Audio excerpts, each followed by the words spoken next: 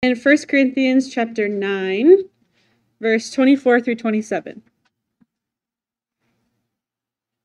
Don't you know that the runners in a stadium all race, but only one receives the prize? Run in such a way to win the prize. Now everyone who competes exercises self-control in everything. They do it to receive a perishable crown, but we an imperishable crown. So I do not run like the one who runs aimlessly, or box like one beating the air. Instead, I discipline my body and bring it under strict control, so that after preaching to others, I myself will not be disqualified. Thank you. Okay, let's pray. Jesus, thank you for your word. Thank you that you have so much in store for us, that you're so merciful, you're so gracious to us, and we have things written from Paul that show that it shows challenges, but it also shows depth and riches of wealth that we can have with you, that you offer, that come only from you, Lord. So we just ask that our hearts, our minds are open to receive that this morning, and me especially as I'm teaching through this, but would we be able to be changed as a congregation because you are present, because your word is alive. So yeah, lead us and guide us this morning. In Jesus' name. Okay, so disclaimer, as I was thinking through, I just gave some space after trying to work on this, and I was like, dang, this really feels like I'm just adding burdens to people. Be like this, do more of this. And that is not the heart, that's not the intention. I tried changing some of that stuff, cutting pieces out and reorienting it. So here, instead, when there's something that starts to feel like maybe a do more or be more like this, there should be the invitation from Jesus for you to just come closer to him. That's what my heart was at trying to get at with all this stuff. So listen for that, not for the, oh, there's something extra I have to do now. Great. So, yeah, I think this really should be something that any of us hearing this message can take from this morning and walk with the Holy Spirit and just ask, like, what's the long-lasting change that you want to do in me, Lord, as I've just dug in deep with this passage. So that's something any of us should be able to do or walk away with, and that's the encouragement too. Like, what rearranging or cleaning house does the Holy Spirit want to do in you? And again, these are the invitations from him, not something I'm going to tell you have to do. So Jesus wants to live in the temple. He wants to live in us, in this house. So what needs to go? And also, what does he want to put in, and what guests does he want to invite that you'll have to learn to host and to be comfortable with and be okay with, welcoming these people into the space that we like to call our own. So yeah, just keep your ears, your eyes open for this idea of consider with Jesus. What are some goals, some dreams, some ideas that he has with you and for you? And then the last thing before we get into the specific verses is this. We've probably all heard the sermon before, something like, okay, run the race, run it to win. Well, my race, what's my race? My race is in the workplace. My race is with my family. And that's not the sermon that you're going to get this morning. I've heard it a few times. I didn't feel like recreating it. So it's out there. You can find it. That's not this morning's. This morning's main idea is discipleship. And also why. Like the why behind discipleship is the worth and the beauty of Jesus and the closeness that we can have with him. Yeah. So back to the passage. 1 Corinthians 9, 24 through 27. I just have some thoughts about each of these that I want to give as kind of a context before some of the meat of the matter. So these will just be kind of bullet points. Verse 24, don't you know that runners in a stadium all race, but only one receives the prize? Run in such a way as to win the prize. So Paul's talking about a kind of running that is to be in the competition and competing, not just like, okay, finally I qualified for the Boston Marathon. That's good enough for me. I'm just going to walk. It's like, that's not the kind of running we're talking about doing. We're talking about like still trying to compete and win. So also by talking about a race, there is a finish line by nature. And that is an encouragement in itself. Like, life is long, life is hard. There is a finish. There is a finish line. There is a crown to be had. There are prizes that are distributed afterwards. And it's not necessarily everybody gets a participation trophy kind of thing. It's like Jesus talks about real rewards for real interaction and activity with him and obedience.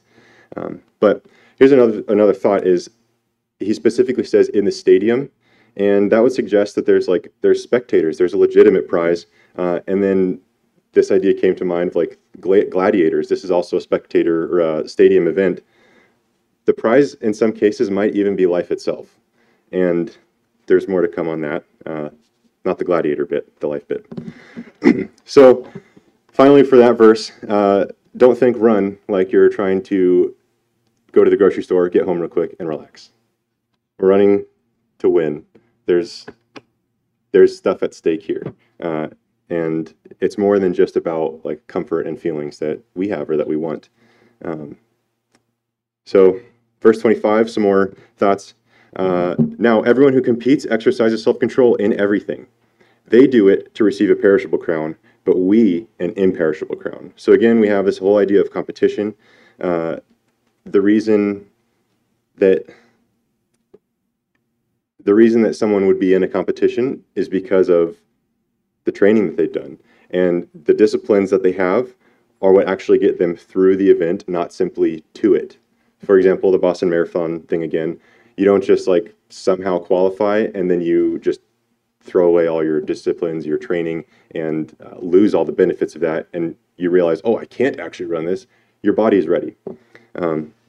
So next thought is just this idea of crowns. I think different translations that I've read would say something about like a wreath, basically. So there's like a plant version, there's weave together some ivy and it's like, yay, you get a crown, congratulations.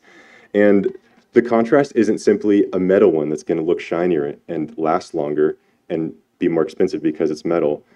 The eternal one that he's talking about is like life itself. And I really want to jump ahead and just talk about Revelation 4 right now, but we'll pause. So also we have this imperishable crown that we're racing for, and that is like to not get too stuck in the metaphor of races and all these kinds of things like that. It's life with Christ, it's life in Christ, and that doesn't just stop once we turn the page and life is here. Life here is over. That's the new beginning. That's what the crown is we get to live it with Him, and no more sorrow, no more shame. And then 1 Corinthians chapter 3, so going back a little ways, verses 12 through 15 say this: Now if anyone builds on the foundation with gold, silver, precious stones, wood, hay, straw, each one's work will become manifest, for the day will disclose it, because it will be revealed by fire, and the fire will test that sort of work each one has done. If anyone has built on the foundation, if any work that anyone has built on the foundation survives, he will receive a reward. If anyone's work is burned up, he will suffer loss, though he himself will be saved, as only through fire. And a different translation or paraphrase says, like, and you come through smelling like smoke, singed, but you still made it. So this whole idea of like, what are we building with, and then the type of crown that we're looking for. What kind of crown are we looking for? One that can just poof, be gone in a little flame, or one that's going to stand the test of fire. Verse 26, so I do not run like one who runs aimlessly, or box like one beating the air. So Paul feels the need to make a contrast between on purpose and aimless kinds of training. It's not just it's not just something that maybe a couple people struggle with in this idea of, am I being on purpose or aimless? Like back in his day, in our day, in my life, maybe in your lives, there's this idea of like, do I want to do this thing on purpose? Do I want to be prepared? Do I want to be diligent? Or do I just kind of like, do I just like to go with the flow in everything? So running aimlessly, it's not good. It's a waste of time. It's a waste of energy, especially if you're in the midst of a competition or race. I can remember this one specific cross-country course. It was in this huge park, and it was really easy to get off course because you go in the woods and you just tuck around, and if there weren't the markers, it would have been more than just me, I guarantee, who would just, start running through the woods and like, well, I wonder when the course is going to show back up again. And I haven't been competing anymore. I'm well behind last place. The next heat has started. All that kind of stuff would be happening if I was just running aimlessly and okay with that. So, in the same way, it's like it's just a waste of time, it's a waste of energy, and it's just filling time with invaluable things. Like to jump out of the metaphor, if we're not training and being disciplined and trying to run this race with purpose and with aim, there's just useless and waste of time things that start to accumulate, and then yeah, like the reward just gets further and further away. And then he talked about boxing. So boxing against the air, for example. I saw a movie where this guy is King Arthur, and he just stands there against the wall. He's like, just doing that for like, it just goes cutscene, cutscene, cutscene. He's doing it, and then it's something else, and then he's doing that again. It's like nothing's happening. He's just looking at the wall, and he's swinging his arms. He's just getting tired for no reason. And this like shadow boxing where you're just looking at the shadow, I'm sure there are some benefits of like agility or training, but you're never going to beat the shadow. So in that sense, you're kind of wasting your time.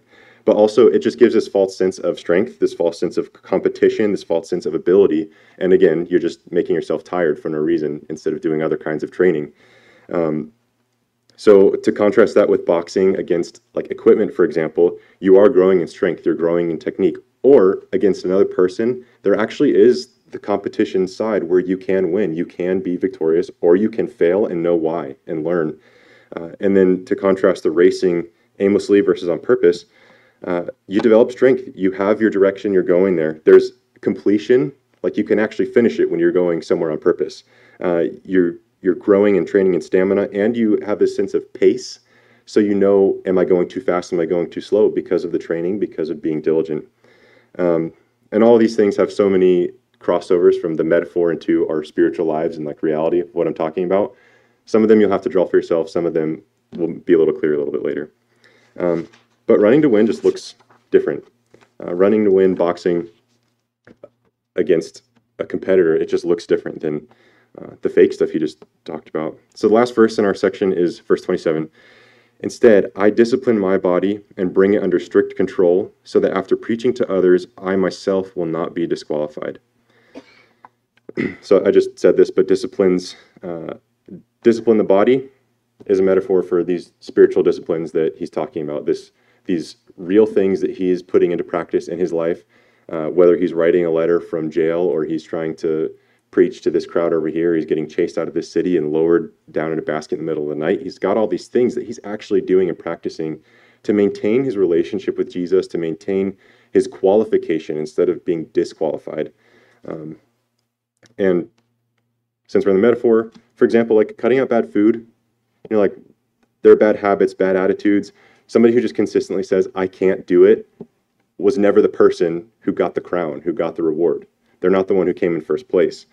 So attitudes, things that we just like to cling to. There's this emotional side of things, like the idea of training and diets and exercise and cheat days. We like our cheat days, but they actually are pulling us backwards. And yes, it feels good emotionally to be able to think like, okay, yes, I have a break, I can do this thing. This just feels good.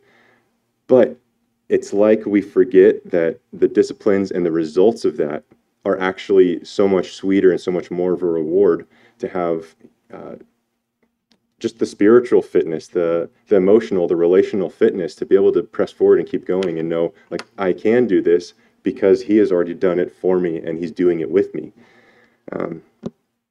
So all that being said, I have some practicals that the Holy Spirit has been challenging me with. And I just want to list through some of these and describe why they came up. Because there's some story with each of these as far as what's been able to change and what's been able to be just different about my life recently, as opposed to the long gaps where I was not being disciplined and just skating along and coasting. And it's really frustrating to look back at how different things could have been if I would have had these and been diligent with them now. So before that, though, I was just listening through Daniel this morning, and he realizes that the 70 years has come about, that God prophesied, like, hey, you'll be away and like exiled, and after 70 years, you'll be brought back. And so he's looking through these scrolls from these different prophets before, and he realizes, hey, the time is now. So he makes his petition to the Lord, but he makes his petition on God's merit and God's goodness and God's kindness instead of the people's merit. He's like, we get or Daniel's words, I get that we don't deserve whatever it is that you want to do that's good for us. It's because you're good and it's because you want to that it's going to happen. That's why I'm asking you, God. So keep those things in mind, that it's always going to be God's merit. There's nothing here that I'm saying is like, hey, look at me, I'm doing better. I tried harder, so look where I arrived. That is not the case. It is God's merit that I am riding the coattails of 100% of the time, all the time, anytime anything good happens, and through bad things happening too, probably because I did something wrong, actually. I still get to ride on the grace of God. So the disciplines, the things that have changed throughout sermon prep, especially, it's been very hands-on for me. Various conversations that I've had with friends and just the topic of disciplines and discipleship. God didn't give me the long leash to say like, hey, you get to just teach on this and not actually have any of these things be changed as you go through it. So it's been very hands-on, but the best part is that God has been meeting me within the challenges at every corner, at every turn. It hasn't just been like, hey, Brian, you're not doing good enough, do better. And then he sits there and just waits for me to do better. He's like, and here I am, like, enter into this with me because I'm here. So I've been reorganizing. I've had to cut some stuff out, trim the fat here and there with the things that I want to do, that I prefer to do, that I want to just like be lazy. Maybe I'm not the only one who struggles with laziness, commonly pronounced laziness, but it's a disease. It really is, and we have to, we can treat it. We can treat it by the power of the Holy Spirit. So some things that I've been doing. Bible reading and listening daily through the Bible chronologically. Surprisingly, as somebody who works in a Christian missions organization, that hasn't been the daily habit or routine that it should be in my life. And I've been doing this for like 5 or so years now, and just had these like ebbs and flows of quick in and out of whether or not I'm being disciplined with daily reading. It's like, well, what do I have to offer people if it's just me, if I'm not being filled with these words of eternal life all the time? And I felt the struggle of that. I felt the lack. And so I was very hungry and very eager to turn back into some of these things. The irony about this Bible reading plan is that it was boring at first, and I should have been finished more than a year ago. So I picked up with it a couple months ago, and I've been trying to listen through quickly, like several days worth at a time.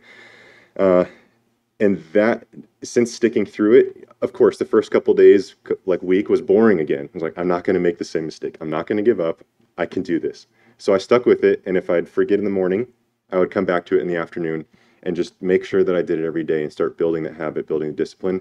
And seriously, it's so strange. It's so weird. My emotional outlook, my perspectives have changed. There's been so much more gratitude and joy. And the strangest part about that is, like I said, with Daniel, I've been in these parts of prophecies of things going totally wrong all the time, and God saying, if you guys don't change, you will be, you'll be inflicted with this judgment, and it's going to be bad for 70 years at least. And in the midst of that, God is increasing my joy and my gratitude. Like, I'm not just reading words from a page about some history thing that has no divine redeemer and healer writing every page of the story. Like, he's actually alive and active in it, and I'm seeing that as I look back each day. He's meeting with me every time I listen, even if it's, hey, Jerusalem, hey, King so-and-so, you screwed up again. Like, this is what you did that was really wrong and messed up. So I'm going to have to judge you in these ways. But you can turn, and I'll relent from my judgment. And somehow he turns that into joy and gratitude and something that's like anchoring my soul to hope. The process looks like, I've talked about this with Sam a couple times now, but it just looks like digging a hole. It's boring. It's annoying. Once you get deep enough, you're like, well, sunlight's getting smaller and smaller. Like, I'm seeing less of why I even started this whole thing. And you're just digging and digging and digging and getting lower. And then suddenly, and like the water starts bubbling up. And you realize, that's right, I was digging a well. this is something for me to drink from. This is something for others to drink from. It's not just digging a hole that someone's going to tell me to fill in and then dig a different hole and then fill that back in. Like, this is for real nourishment, nutrition for life. And it doesn't always feel like that in the moment. So it's so good to be able to zoom out and look back on what something is that we've done with the discipline or with some of these habits. I'll try to go quicker through the rest of these. But Scripture, I think, would just be the primary one. You know, if we could just realize that we're so hungry and thirsty for Scripture and that it's so satisfying and nourishing, I don't know what wouldn't change. Like, the Scriptures have been saturating and nourishing my heart and my soul. And yeah, I've been satisfied. I've been relieved and alleviated. Yeah, it goes beyond just some spiritual disciplines. I also threw in the one, I've actually been doing this, like, it's like 5 minutes, but it's just something that's been really important. These stretches and exercises every morning. And it seems so silly to mention up here from the pulpit, but again, like, that was actually the first step, was realizing I can spend 5 minutes and do this thing that's beneficial for my body, and I can feel it every day. I really can. It doesn't obviously feel good in the moment, but afterwards I'm like, oh, like I can move. I feel good. That one, it like lights the fuse or gets the ball rolling with the spiritual ones too. So I started with that, honestly. It's like 5 minutes. I can do this, 5 minutes. And it's like, okay, I can do this. So I can also add in this thing of like how much reading or listening that I want to do every day, and these in times of prayer with the Lord. So that went to a couple of the next spots, like listening. I've had some podcasts that I found with the focus of discipleship. So some about family, how to disciple your family, and like, we're about to have our first child, and I'm like getting way ahead of myself, looking at, you know, the 10 years old, 15 years old, like, what do you know, just listening to some of these stories that these people have. But it's like, I want to be ready. I want to have my whole family like walking in these disciplines with the Lord and being like ministered to daily, because we're going to Him, not because we're relying on ourselves or on other people or something that stirs our emotions and then just leaves us flat afterwards. So I've been listening to that, listening to one about marriage as well. It's like, it's so full of tools and encouragement and challenges, and the people who are putting it on, their vulnerability to share like high points and low points in their own marriage and where some of this stuff comes from. And it just helps to value and put the proper energy into my marriage like God would intend, like to see the value that why God even made marriage a thing. And then just like prayer. One thing I knew I had to do was make a space in our house, because what I was doing was not working because I wasn't doing anything. So instead, I made a space. There's like a desk, there's a map. I can pray for people I know. I can pray for people groups around the world that just don't know who Jesus is yet, and they need the gospel. They need Him. And that one I haven't had a specific routine around, like, okay, every day at this time I'll go in, but into the quiet place, the secret place. But it is there with specific intention, and then I will walk in there knowing I'm going to do this, I'm going to accomplish these things, instead of just another space in the house where I incidentally, like, I don't know, play a game or just watch a show or get caught off guard doing these other things. So I mentioned, let's see, there was a part I was going to mention about preaching to make Jesus the hero of the story, because He really is. In every passage, we can always find Him. He's done better. He's done more. He's done it for us.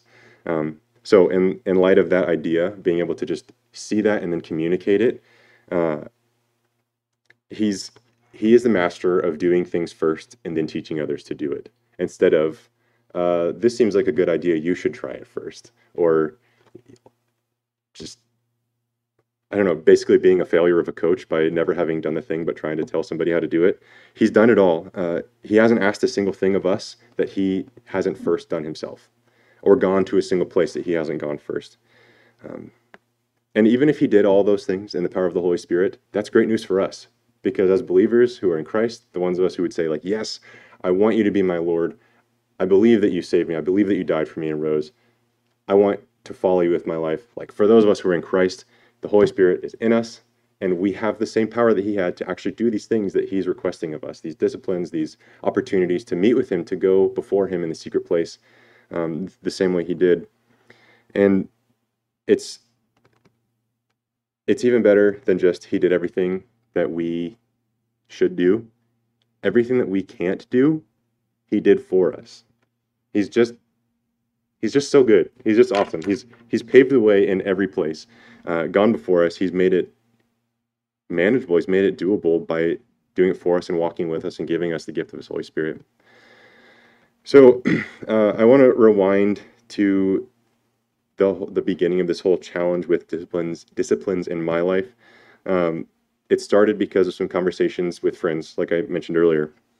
It was probably 2 months back. We were in the car, and the word discipleship just came up, and one of my friends was discontent with that word because that came up much later than like the disciples writing about writing the Gospels and communicating this whole idea. So we have this word that we now translate discipleship, and it just means discipline. And for whatever reason, we like to pump the brakes, let off the gas, and just say, like, discipline, that sounds like bad, you know? Like, nobody wants to be disciplined by somebody, because that's the context. It's like, I did something wrong, I'm getting a spanking. And I would ask how many of you were like spanked by your parents and came out okay, but I know there's a lot of generations in this room, so I won't.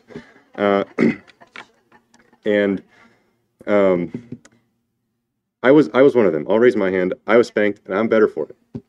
But I wasn't abused. I want to be very clear about that. I was spanked, and I was disciplined, and that actually helped me understand right and wrong. And we have Psalm 23 talking about your rod and your staff, they comfort me.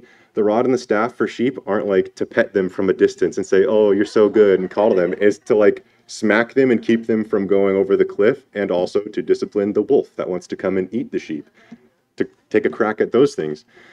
Discipline is good. Hebrews 12 talks about the fact that if we're disciplined, we know that God loves us. We know that we're legitimate children. And so to be disciplined and to have disciplines,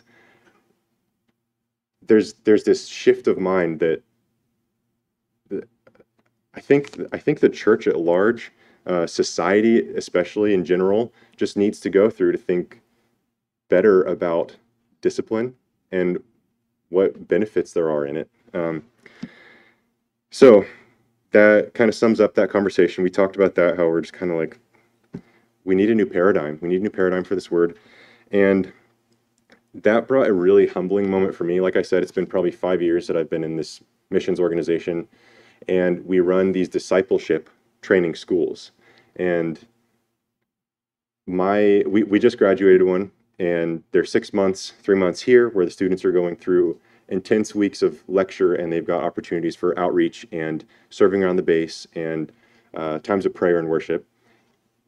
And that's all supposed to be like the know God part. And then we go overseas, and it's the make Him known part for 2.5 months or so at a time. And the students just get to go and pour out and serve. The lectures are done, so they've got way more time in the day. And I realized, okay, if this is a discipleship training school, there ought to be some disciplines that these students leave with.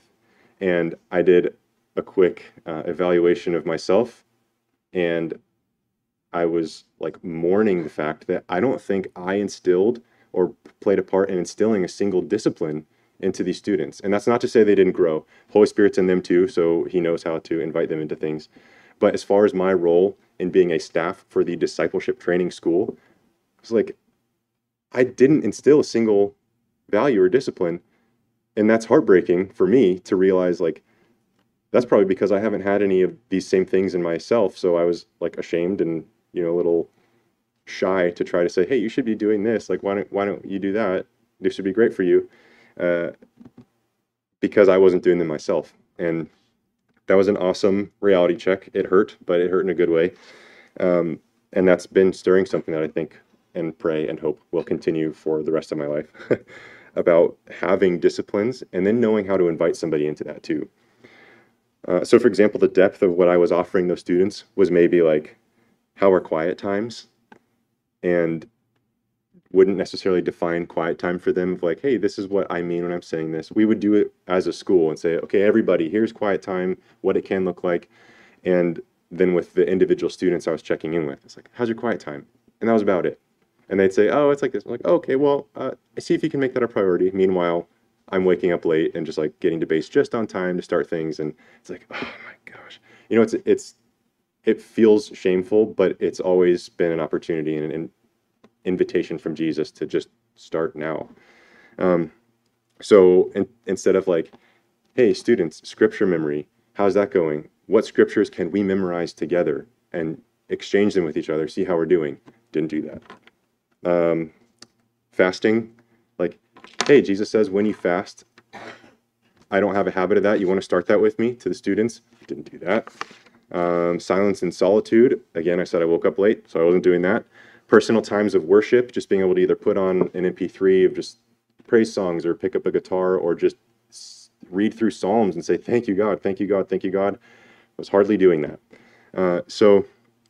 Again, like I said, these students were still able to grow because they still have the Holy Spirit, which is by far the best grace that I can comprehend, is the fact that like my failure will not overcome the Holy Spirit's ability to bring success and to bring fruit in people's lives.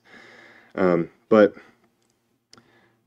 yeah, my role as discipler in these students' lives, it just wasn't happening. It was seriously lacking. And I'm so grateful for that reality check. That really put things into perspective for me when we had this conversation. What does discipleship mean? It means discipline. Somebody who is being disciplined, somebody who will discipline others. And that's like a transfer of these things.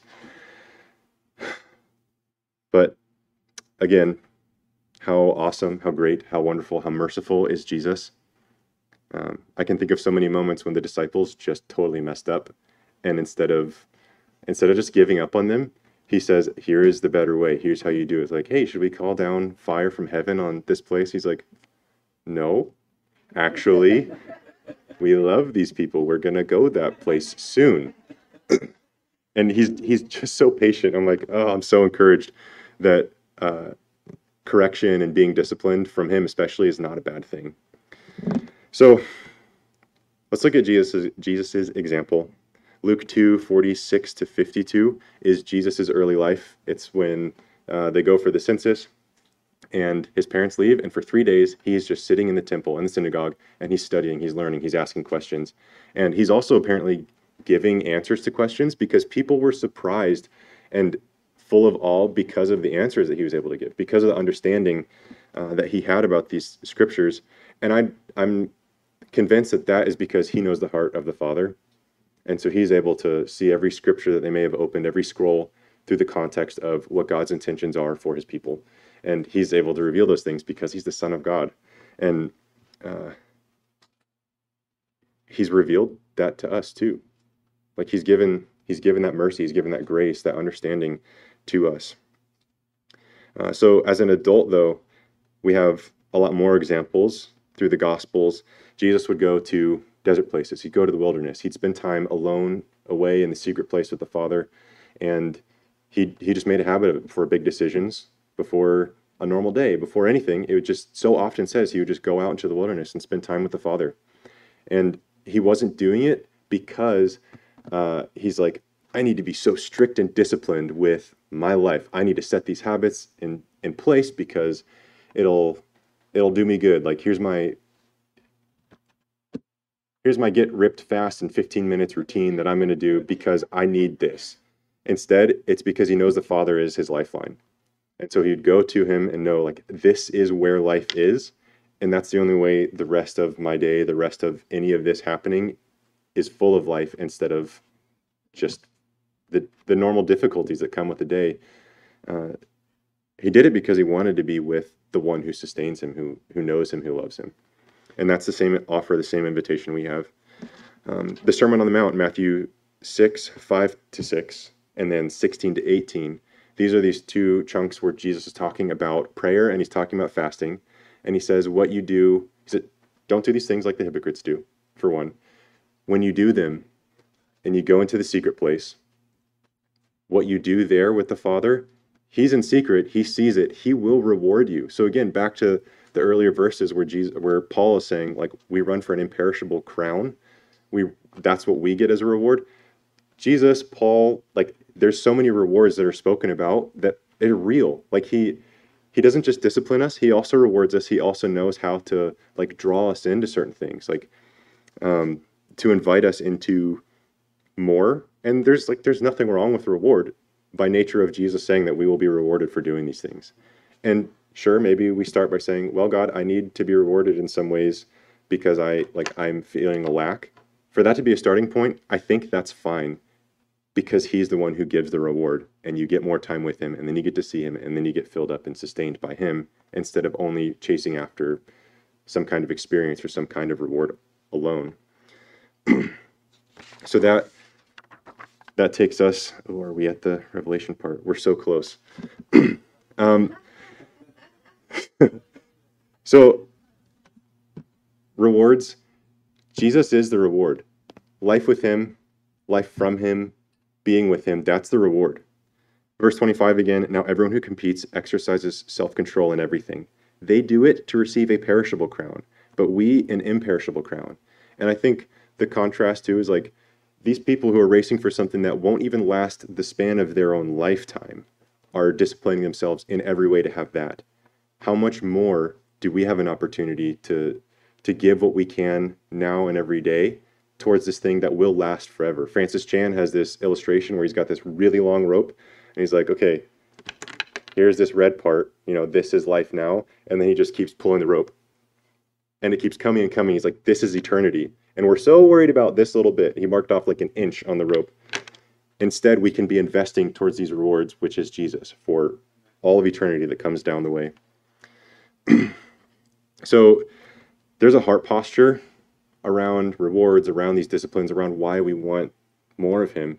And Psalm 27, I think, has a great way of saying this. This is from David. Psalm 27, verse 4 says, one thing I have asked of the Lord, that will I seek after, that I may dwell in the house of the Lord all the days of my life, to gaze upon the beauty of the Lord and inquire in his temple. He's just so captivated by the beauty of the Lord. He's so hungry for more of that. And he talks about inquiring. He's so curious about the answers that God has for these things, that these questions in his heart. Verse 8 of the same chapter, he says, you have said, seek my face. My heart says to you, your face, Lord, do I seek. It's like he just wants more of the Lord. He knows what the reward is, and he wants more of him now, and he wants more of him later, and he wants more of him for all eternity. And he gets to have them. And like I said, this is written by King David, and we know a lot about him, both good and bad. And I think the key thing that makes God be able to say, this is a man after my own heart, is the fact that David was repentant. He was good at repentance. He would, even in pride, somebody could confront him and he'd realize, I need to repent. He wouldn't just like dig deeper and try to say like, no, nothing happened. He knows when to call it quits and when to just bow down and change his posture and say, okay, God, you win. I've strayed. I've looked at these things instead. All I want though is you. I want more of you, Lord.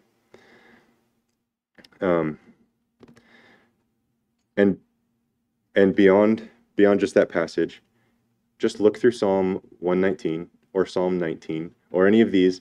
You'll see so many references to David saying something along the lines of like 5 times a day, I meditate on your word, or I get up to pray and seek the Lord, or day and night I meditate on the word of the Lord.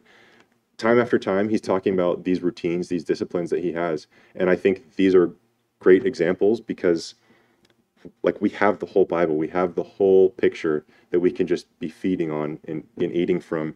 And he didn't even have the whole thing, and he was already able to see how much beauty there is in the Lord that he wants more of. So this is great. Revelation 4, 10 to 11. There are so many crowns mentioned, and there are so many people who you think would be like, wow, you have arrived. You ran well. You won because you're one of these 24 elders who just get to sit around in a throne and look at God. And what do they do instead? They say, cool, I got this crown. I'm going to throw it at the feet of Jesus, and I'm going to bow down, and I'm going to join in worship and say, like, holy, holy, holy is the Lord God Almighty, who was and is to come.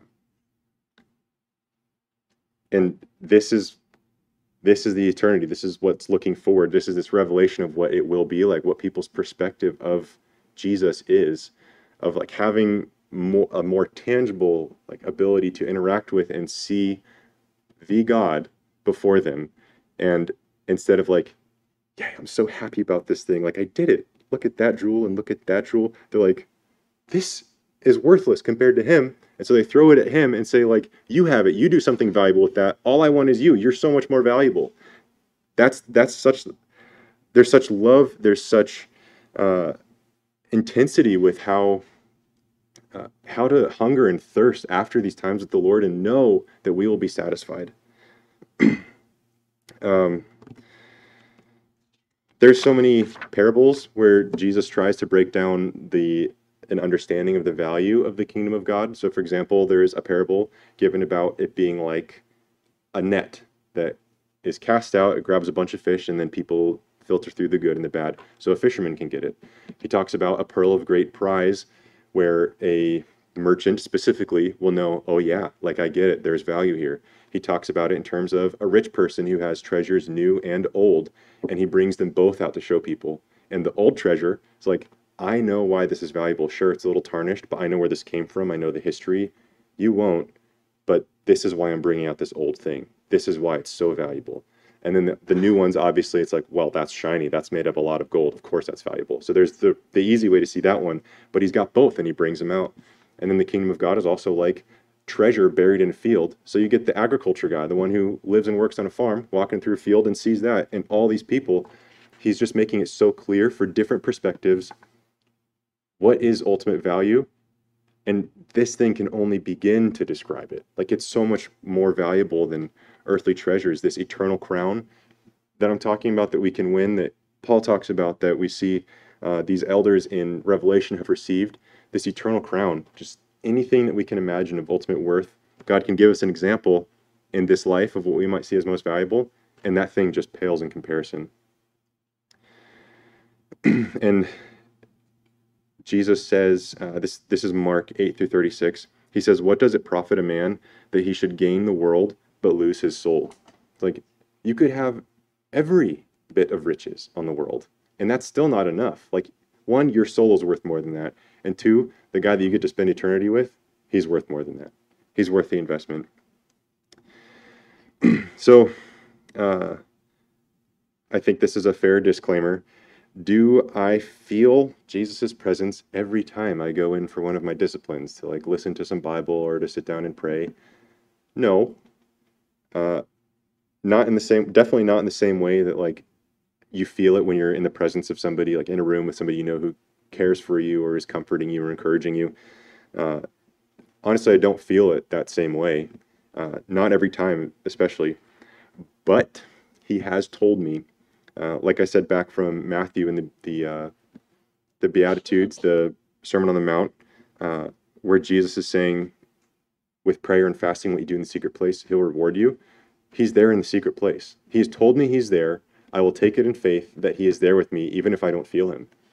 And having that as something that I'm just kind of like constantly chewing on as I'm trying to come in and push through bored days and push through frustrating times where it feels like the heavens are closed. It's like, well, he's here with me. I'm in the secret place with him. He's in secret. He's here. He promised to reward. He sees what's going on. That's awesome. That's good enough for me. That's what I want.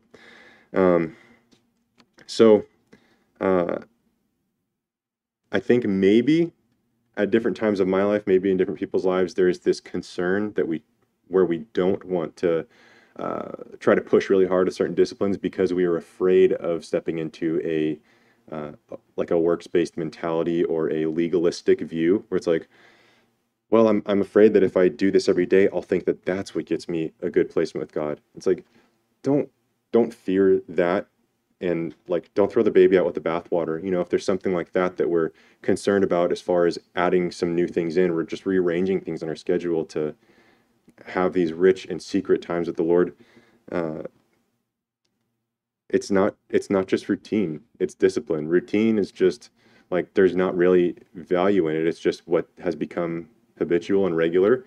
This is discipline. This has rewards. This has access to our Father, access to Jesus. So, yeah, there's a challenge. There's a commission. We might be used to calling ourselves disciples of Christ. Like, that's a phrase that we get from Scripture, just, you know, wanting to put things together. That's fair. We really do want to live with him. We do want to live for him. But I just want to jump back to the statement at the beginning where I said, consider with Jesus.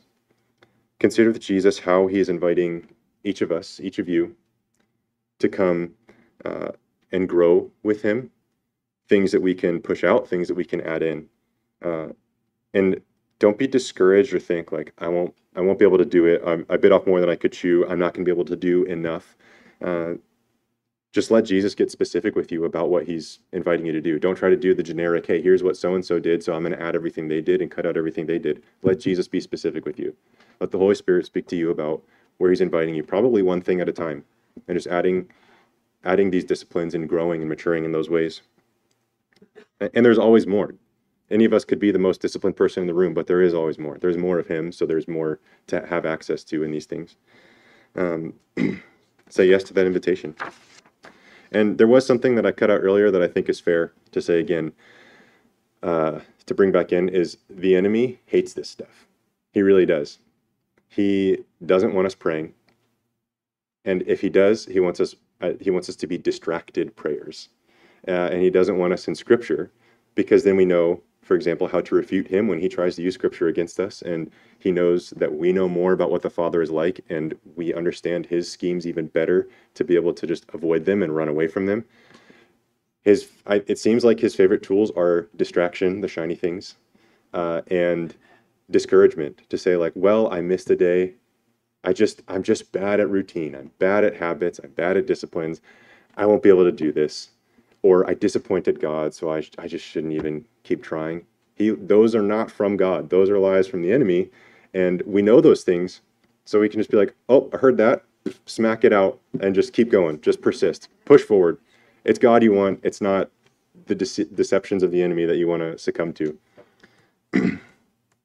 So don't be discouraged. Don't let those things try to sneak in or steal the joy of spending that time with the Father.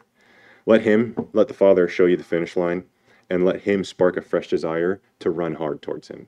It's not going to be anything I'm saying here. It's going to be times in the secret place, times in the quiet place, where he will show you his heart, and he will spark that hunger, that desire. And he is the exceedingly great prize that nothing else compares with. I said it earlier, I'll say it again. Make it about him. It really is about him.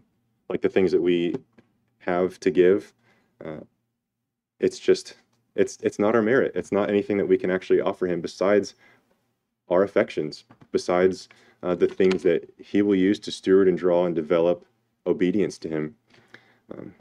So this is the commissioning, is to go and to sit. Go and also sit. Go out in obedience to the lover of your soul, but also sit and be with him and fall more deeply in love with him. With Scripture, with prayer, just time in the secret place with him. Go make disciples, sit with him, and learn what disciplines he wants to mature you with. Let's go. We're sent.